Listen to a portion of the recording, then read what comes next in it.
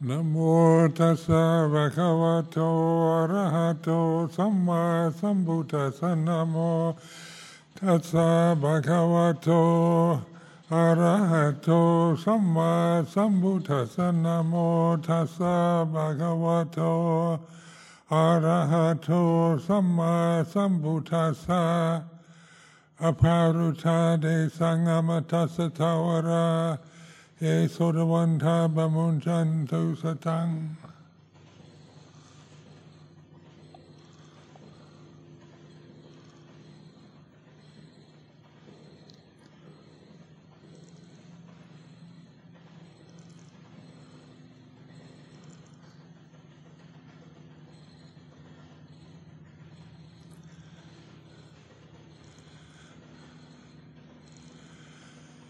So this afternoon, it's occasion to be the witness to the way it is. And as I've repeated many times, how my words affect you when you hear me reflecting on Dhamma or the way it is. And so these words have an effect on us. Sometimes they confuse you or help you or make you angry, or you can have just nothing, boredom, or just not caring. But whatever experiences emotionally you're having, be the witness of it. It's this Bhutto type of meditation where you take the position of the enlightened Buddha, which is mindfulness, awareness. That's the Buddha position, and witness the way it is, as you experience it yourself. So each one of us is not going to have the same reaction or same experience, because the forms are different. So we look at the forms and we see physical form, female, male, nuns, monks, lay people, and these forms are sensitive forms. So the experience of life as a human being is the experience of sensitivity. So just contemplate that, the reality of having to live a lifetime in a very sensitive form, which can be both either pleasant or unpleasant, successful or failure. Every one of these forms was born, will grows up and eventually dies. So the forms, being the witness to form, is taking the Buddha position of knowing the way it is. So each one of us as a person doesn't feel that I'm a Buddha, or isn't it kind of assuming something like I'm taking the Buddha position? But what is the Buddha position when I use these terms? What is Buddha really in practical terms, in reality? And that's our ability to know the way it is. All conditions, the forms here, every single form is impermanent. So we're very much aware of age, of gender, of race, and these are about forms themselves, because they can be different colors, different genders. And so the differences are all with the forms, not with the witness. The Buddha is here and now, mindfulness here and now. So putting the Buddha position as mindfulness here and now, or conscious awareness, Or the big word in modern psychology at this time is like mindfulness or awareness. And so we tend to see mindfulness as being mindful of objects that we see or hear.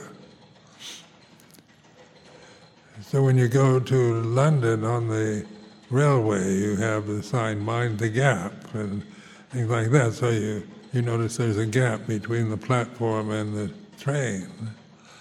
So of course your mind has to go out to look at the gap. Be mindful of it so you don't trip on it. So that's going out. Notice that the senses all have their objects, like the eyes have sight. They're sensitive forms, conscious forms that are themselves sensitive and can see objects. So we can see each other with our eyes. Monks over here, nuns over there. I see, actually, even though I don't have very good eyesight, it's good enough to be able to recognize the difference. Where are the nuns? Where are the monks? So the objects of sound, like the sound of the construction going on, we hear that. And then we can feel annoyed by it. We want it to be silent, or maybe the noise distracts you, but you can be aware. The noise is like this. My emotional response to it is aversion. I don't like it. I don't want it. But the important message is to being the knower, the Puto, taking the Buddha position to realize that all conditions are impermanent and not self. So conditioned phenomena affects us because conditions are changeable, unstable.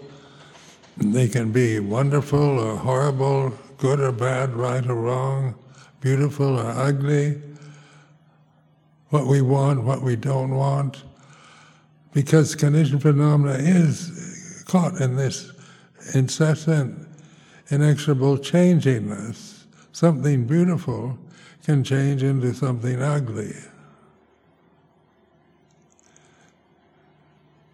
What we hear can change into what we like or what we don't like. So we perceive the sound. We hear the silence now. The construction sound has stopped. It's like this. And we feel a certain way about it. And when we much prefer silence to some kind of noisy machine. But what is it that knows? Is it me personally knowing? Is it Ajahn Sumedho knowing the way it is? Because what is Ajahn Sumedho? What am I really in the terms of Dhamma? And this is a form. And we call it a bhikkhu, a Buddhist monk. It's a name given to me by my preceptor when I ordained. Sumedho was not my original name. So the Ajahn Sumedho is a perception that you use, conventional perception, that is nothing right or wrong about it. It's useful on the conventional level. But ultimately, Ajahn Sumedho are just words created by human beings that arise and cease according to conditions. So when I go back to my kuti, then you say, Ajahn Sumedho's in his kuti, but so that's the conventional assumption. He's resting, he's in his kuti, that's the conventional way of talking. So conventions are, language is a convention. The realm we live, what we see, hear, smell, taste, touch, and feel through the body, through the senses, are all conventional conditions that are depend on other conditions. And what do all conditions depend on? What is the source? This is a question to ask yourself. What is the source of all these conventions that arise and cease and change? Is consciousness.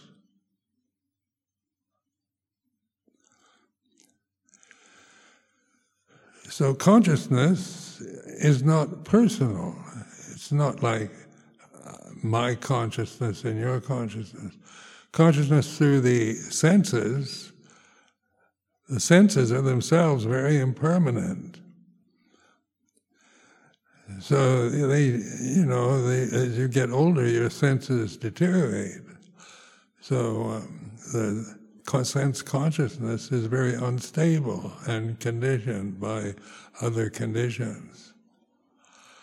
But what is the ultimate consciousness, the deathless consciousness, ultimate reality? Where is that? And then we try to think about it. We can believe in it, or we begin to realize, taking the Buddha position, being the witness to experience, rather than the experiencer. You can be aware. Awareness is the gate to the deathless. So they call the amata dhamma, ultimate reality, absolute reality that doesn't arise and cease. So liberation or enlightenment is realizing ultimate reality for yourself, because to do this we have to be the witness to the conditions we experience through the form. The forms are the way they are. You can't help being the way you are. We can be critical, we can have views, opinions about the way one is or somebody else is, because they might be very confused or emotional or unhappy or depressed, or maybe they're bipolar, overexcited, very positive or very negative. The personality changes. But who is the witness of the personality? What is that witness? What is aware of personality? Is Puto, or taking the Buddha position. So like this Buddha Rupa behind me, this golden figure is an icon that I've always really appreciated, because it is a form of a human being, so it's not like some abstract form. So Buddha is a word we use for awakened conscious awareness, which is our ability to witness the experiences that we have through the senses and let go of them. The problem of suffering is always identifying with the conventional world, identifying with the body, identifying with the emotions, identifying with our gender or our position in the Sangha or our religious tendencies. Our emotional habits, we say somebody's too emotional, or somebody doesn't seem to have emotions. Some people are extroverts, introverts. These are all made-up words describing what we witness as external experience. So external experience is we're always going out, looking at somebody else, or listening to the sounds of the construction, or then we might feel annoyed, and then we hold to the view that if we're really mindful, we wouldn't be annoyed by the sound of construction workers outside the temple. We might feel anger, and then we're told we shouldn't be angry, we should conquer anger. We're celibate, so we shouldn't have sexual desires.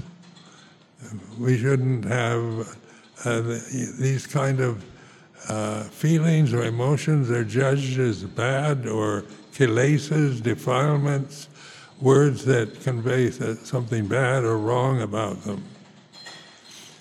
So we're conditioned by culture, by education, to see things in terms of right and wrong, good and bad. And that's the whole problem of suffering, is we're conditioned to see in these very dualistic terms and judge ourselves and the people around us, the society we're in, according to these particular views that we've acquired.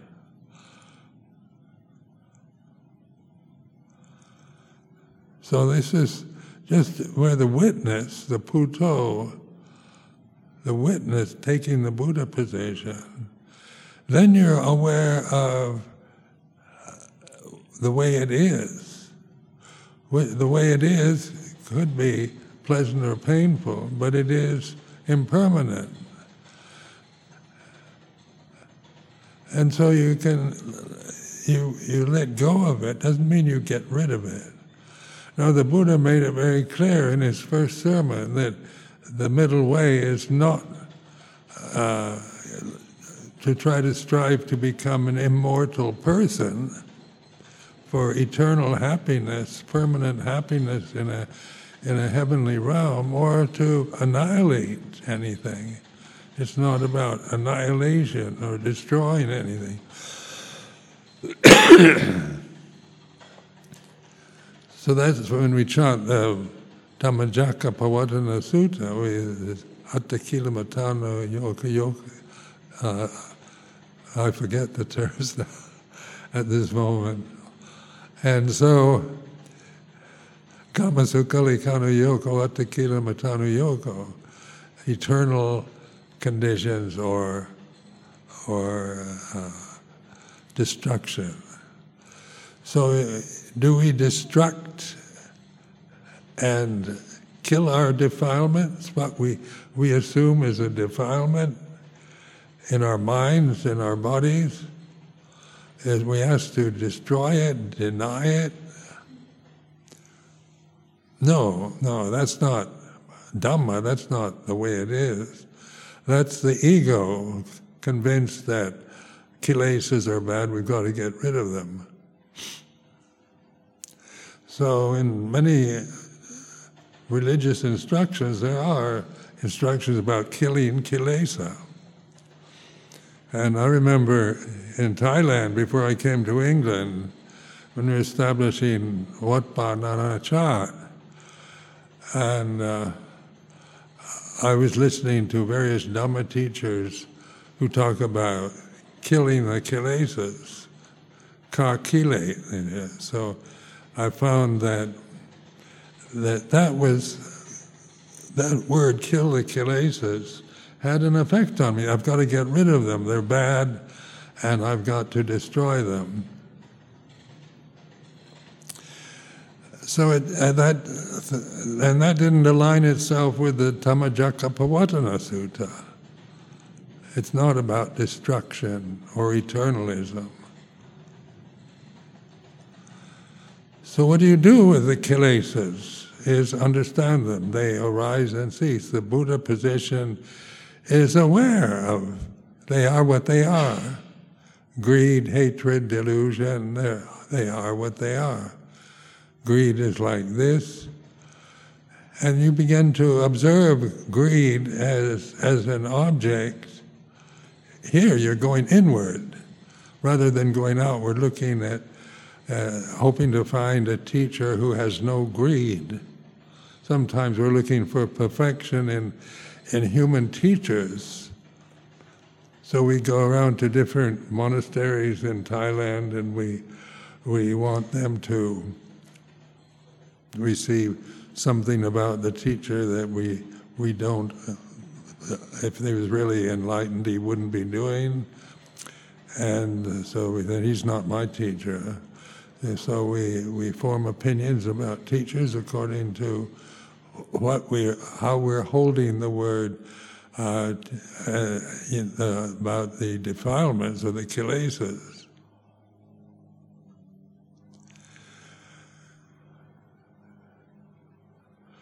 So recently, in the news and the media, the Dalai Lama was criticized because according to the Tibetan tradition, which is very different from Western culture, he asked the little boy to suck on his tongue. And of course, the Western mindset, this is perversion. So is the Dalai Lama a pervert? You know, if this is a perversion, or is this just a Tibetan way of expressing love and affection, appreciation? With Dalai Lama, I assume that's what it is. Just a way of giving faith to a little boy. But the Western mind immediately latches on to this news and starts making claims and criticizing the Dalai Lama over this event. Because that's the way we're conditioned. We're so aware now of pedophilia and there's so much interest in child protection and hands-off and all that is very strong, this Me Too kind of mindset, where we've got to have all kinds of forbidden behavior and political correctness dominate our consciousness, and that's created by human societies or human individuals.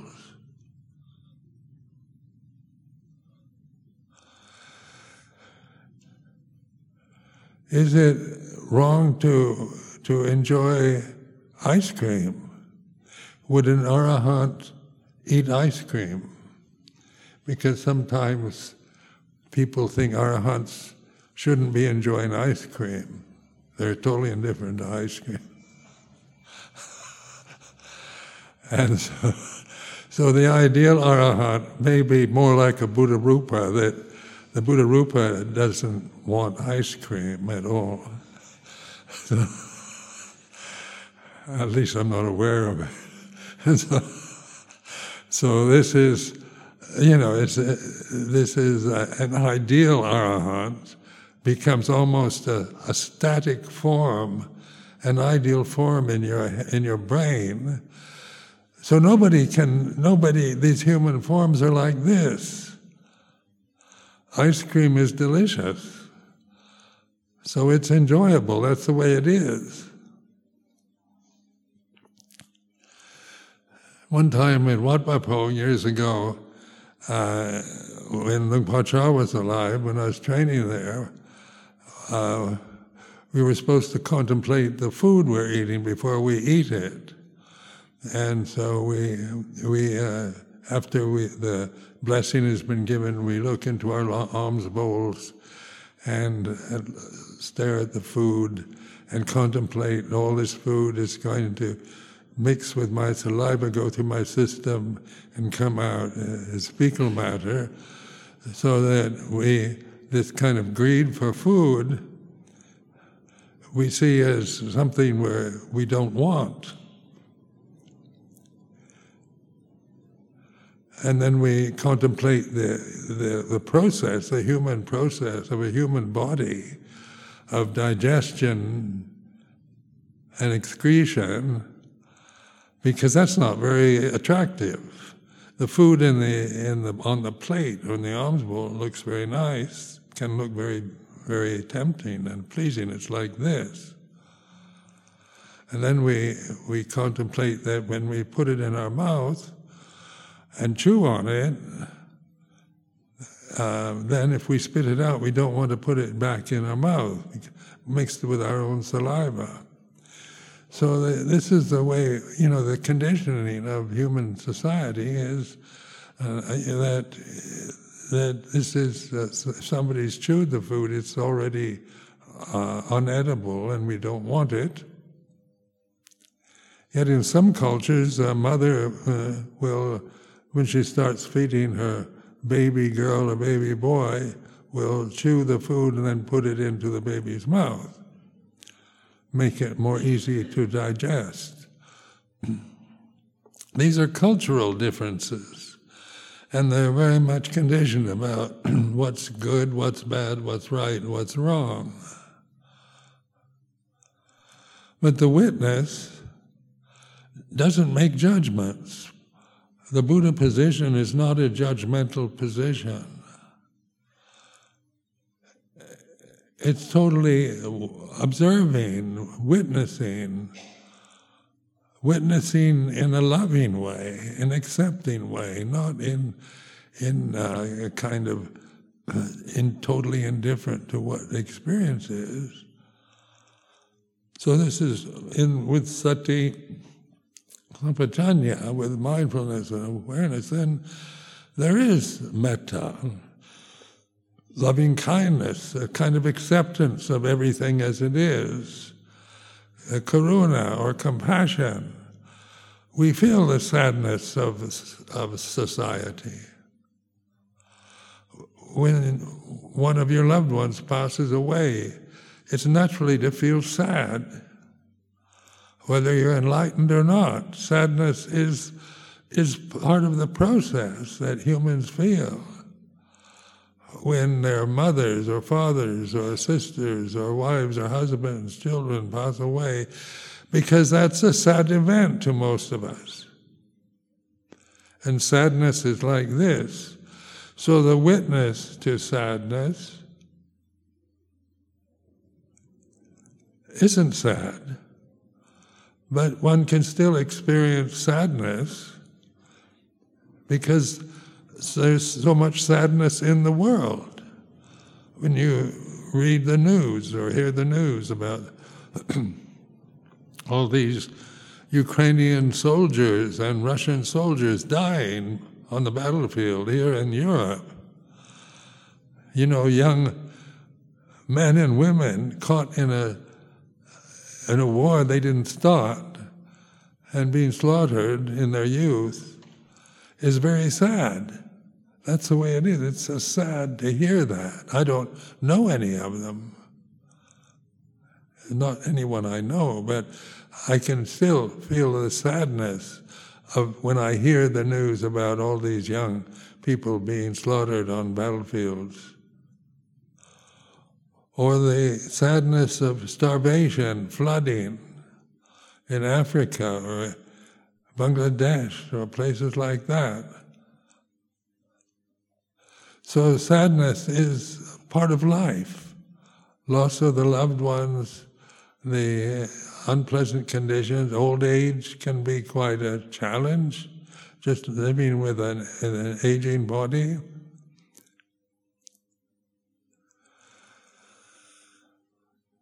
Things like this are to be witnessed. So learning to trust this sati sampajanya, mindfulness, clear comprehension, understanding that all conditions are impermanent.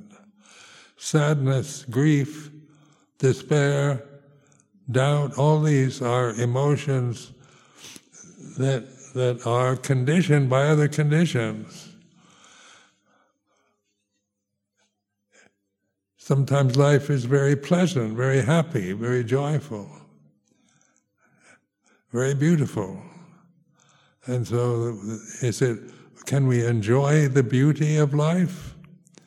Or should we just say, well, those flowers on the shrine, They're beautiful now, but in a few days they'll be wilted and they won't no longer be beautiful. And so then we must throw them out if they're ugly and withering. We don't like them. That's just the way it is. Faded flowers are not beautiful. They're like this. And when you look at them, you feel a certain way. Take them away. We want only fresh, beautiful flowers on the shrine. And be aware of that, of how we're conditioned to our religious conditioning, to see that on a shrine you put the very best. You try to make a shrine beautiful and inspiring.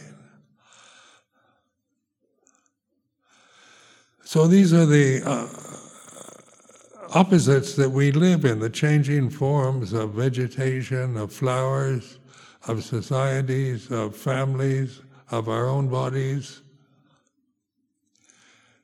And what doesn't age, what doesn't grow old or fade or get withered is sati sampajanya, or awareness,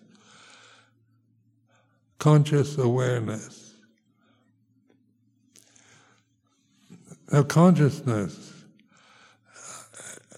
as I've repeated many times, there's sense consciousness, which is the five khandhas.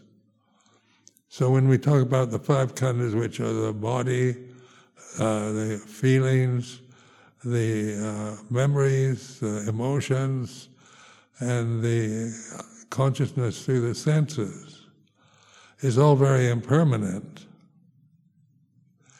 So when we talk about vijnana being impermanent, that's about what the eyes, ears, nose, tongue, body's consciousness, because those senses are impermanent. Consciousness through senses, which we tend to identify with and create the world of pleasure and pain and me and mine with the senses, with the body. This body is me. It's mine. My emotions, when I feel sadness, I'm sad. Maybe somebody else isn't sad. So I identify with, I still get sad, I still feel hungry, I like to eat ice cream. Sexual desire, well, how do you get rid of all these things? That, they'd be totally indifferent to ice cream, totally indifferent to flowers, to the beauty of flowers on the shrine, totally indifferent to the world that I'm experiencing, or to understand it. So this whole point is to understand suffering, which is the First Noble Truth. There is suffering, it should be understood. So to understand suffering, you're encouraged to take the Buddha position, the Buddha stance of awareness, and then look at suffering that you might be experiencing from just pure awareness. It is like this. My feelings of fear, anger, resentment are like this. They are the way they are. They come and go. And that's wisdom, to know the nature of phenomena is impermanent and not self. That's where wisdom arises wisdom is here and now with conscious awareness. It's the door to wisdom, where we can see the world that we identify with and believe in is the way it is, a changing conditioned realm that isn't always changing for the better. When there's progress can happen, and then it can go the opposite direction, just like day and night. Just like your breath, you can only inhale so far, then you have to exhale. So that's the way the worldly conditions are. They all are that way. The emotions you feel, the way you're conditioned as a separate person, the way your ego operates. It's not to criticize it, there's something wrong, but it is the way it is, and learn to just be aware of it rather than grasp it and believe in it or try to change it.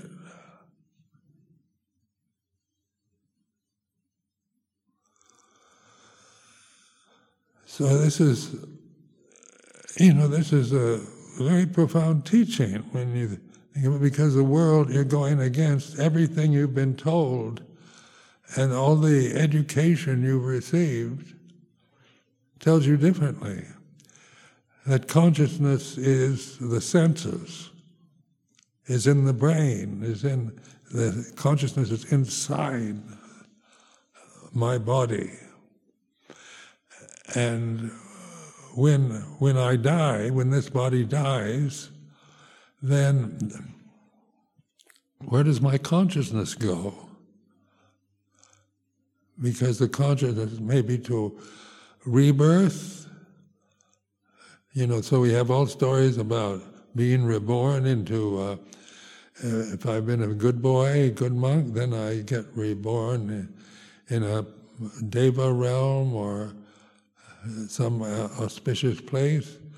If I've been a bad monk, bad boy, then I go to the lower realms, the abhaya realms, the hell realms. So like heaven and hell are concepts made up by human beings. Is there heaven and hell? Is it kind of permanent heaven and a permanent hell?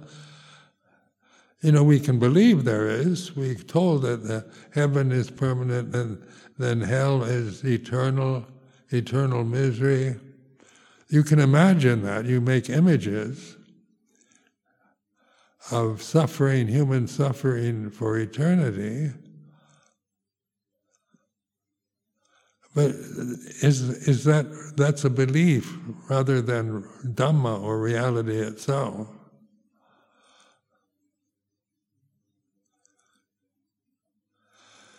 So being human is like this. We've got animal bodies. These bodies are not that much different from monkeys or chimpanzees or gorillas. We're kind of advanced apes. And even that can be seen as kind of arrogant, that we're better than the most advanced kind of monkey in the world. Or we assume that. We feel superior to monkeys and chimpanzees. You can't help it, because when you watch monkey behavior, you see monkeys are what they are. They're mischievous, they're naughty, they fight, they have sex, they're hungry and want to eat things. And so then we see ourselves as superior to monkeys because we have moral positions to take and etiquette that we've been trained with, precepts. We've been trained to act in a certain way of good behavior, be proper, be polite, is usually the kind of conditioning most of us receive. Don't be emotional, be reasonable, sensible, practical. And all these, are conditions that are very based on ideals, because reason is a very good use of the brain, to be reasonable. But attachment to reason, when we attach to just intellectual thinking and reason, then we don't feel life very much, because we consider the emotional experienced as inferior. Intellectual people with brilliant minds, that can delve into science, technology, and all the rest are highly admired. But then can you devote yourself to science and psychology as an ideal, or can you awaken to the way it is yourself? So here at Amaravati, the point and encouragement of living in a community like this is to be constantly reminded the Buddha position is your true position.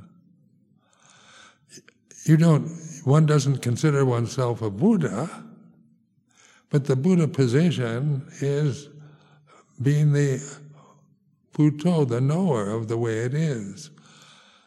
And the way it is for all phenomena that we experience through the senses, eyes, ears, nose, tongue, body, brain, is that it's changing. It's anicca, it's impermanent.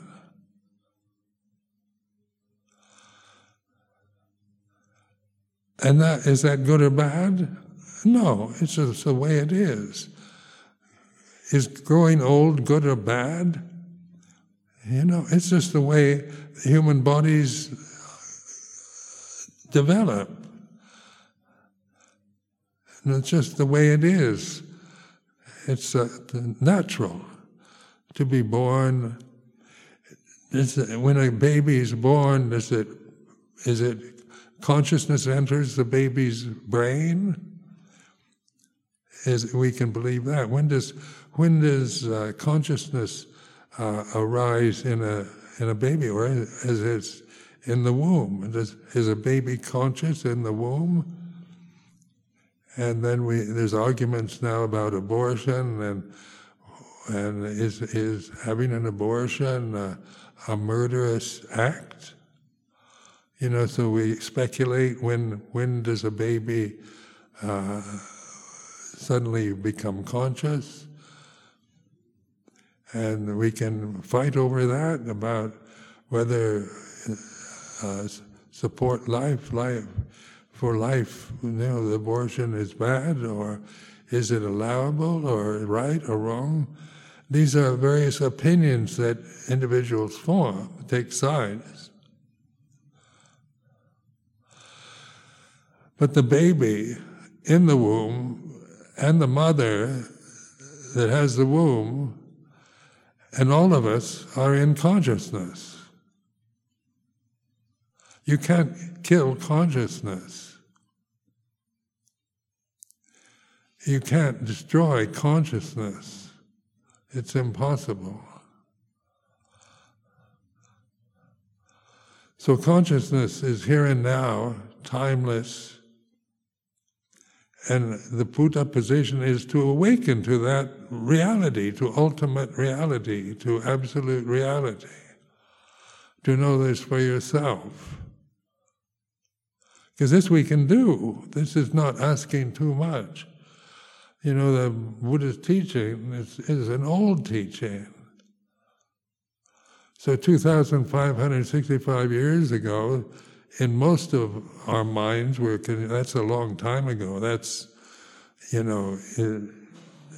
Buddhism is an old Asian religion from India. What has it to do with modern life, modern science, psychology, and high-tech and culture such as the UK?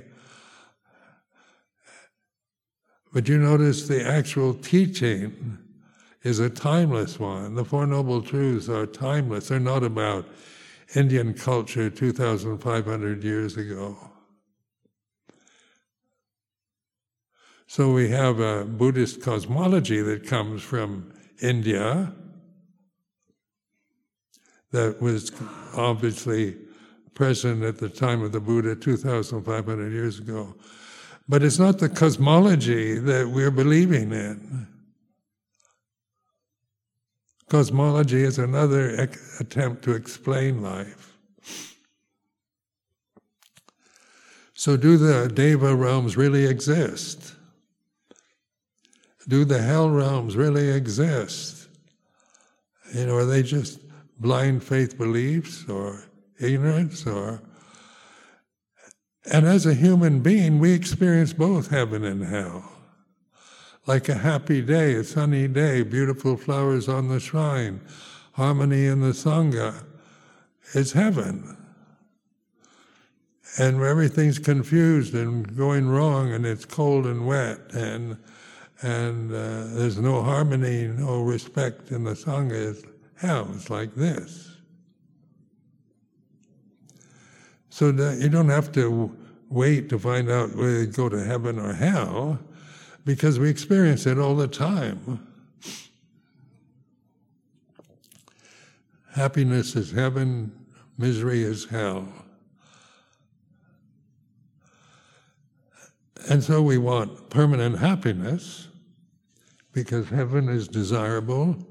Heaven has everything we desire, permanent ice cream, and no pain or emotional stress, Sangha harmony 24/7, and everybody getting along and helping each other. The government, the UK government is in perfect harmony, perfect democracy, and we all love the Prime Minister. And he's only interested in the welfare of the country, has no selfish, powerful ambitions, and all the members of parliament are honest and perfectly not corrupted by anything. That's an ideal. That's a heavenly ideal. But governments are not based on wisdom, but on the way things are. The human being is like this. You are the way you are, but you have this opportunity to take the Buddha position, or whatever you want to call it, such mindfulness, awareness, conscious awareness. These are just terms given to this, what I've been referring to as the Buddha position of witnessing. So hell is impermanent, heaven is impermanent, but what is permanent is conscious awareness. Consciousness it's not judgmental, doesn't have a language. When you realize for yourself the silence of conscious awareness, there's no words. It's not about this is heaven or, doubts can arise when you start thinking, but pure consciousness embraces everything. It's the source where things manifest, where space manifests, where the forms can manifest, where planets like Earth can manifest in space, where animals, vegetation, rocks, mountains, seas, whales, and all the rest manifest.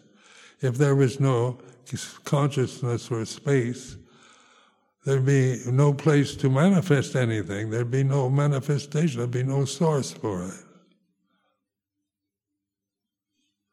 So consciousness is the source that is apparent here and now.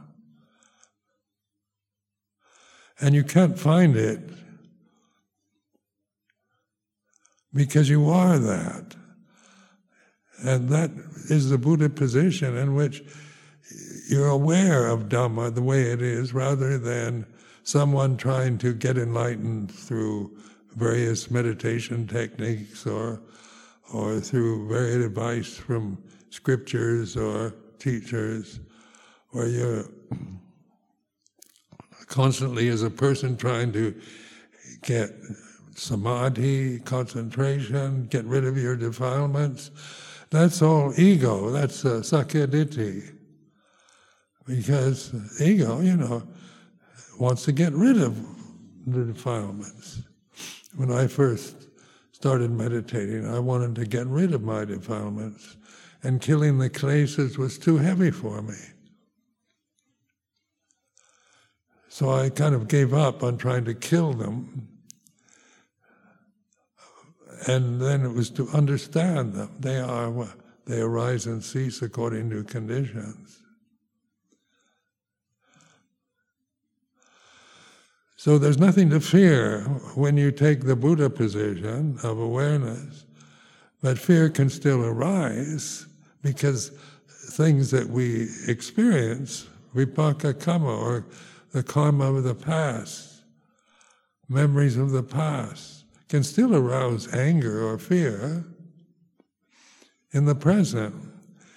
But the Buddha position knows it is that this fear, this anger, this rage is a condition that arises and ceases. So we don't grasp it. We can still feel it.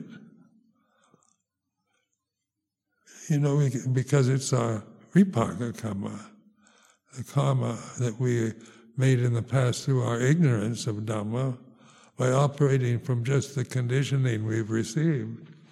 We didn't know any better. But now we know better, that we're not what we think, we're not the body that we identify with, we're not the emotions that we feel. They can be pleasant, unpleasant, good or bad, right or wrong, but we're no longer judging them. Those judgments are made by individual human beings, by societies.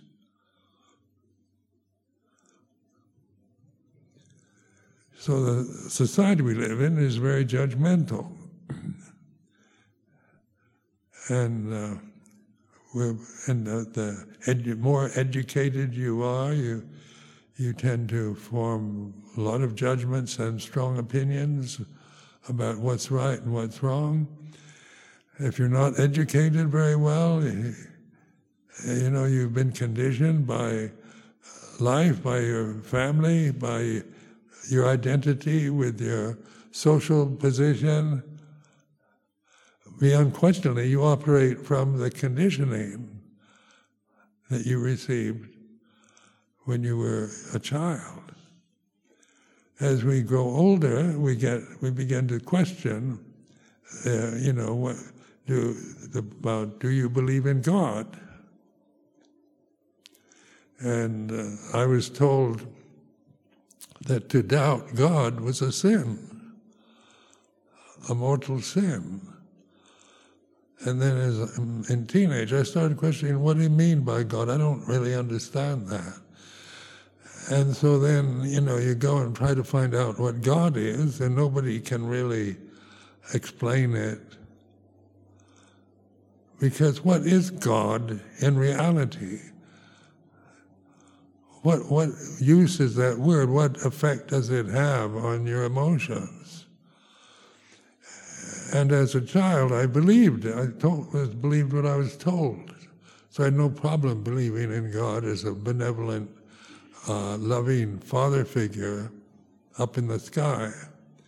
So God was high above me. But is God really high above anything? Or is God just the reality of conscious awareness? These are questions that, these are not doctrinal positions, but suddenly the word God no longer means the limited belief that I'd received as a child. But God, Dhamma, whatever words you want to use, they are words, and you're trying to explain, does God exist or not exist? You can believe that He does or that He doesn't. Those are beliefs that you choose. But what is the reality of God at this very moment? And my insight is consciousness here and now. God is here and now, and not a judgmental figure that sends you to heaven or hell according to your behavior in this very limited, vulnerable form. So I offer this for your reflection.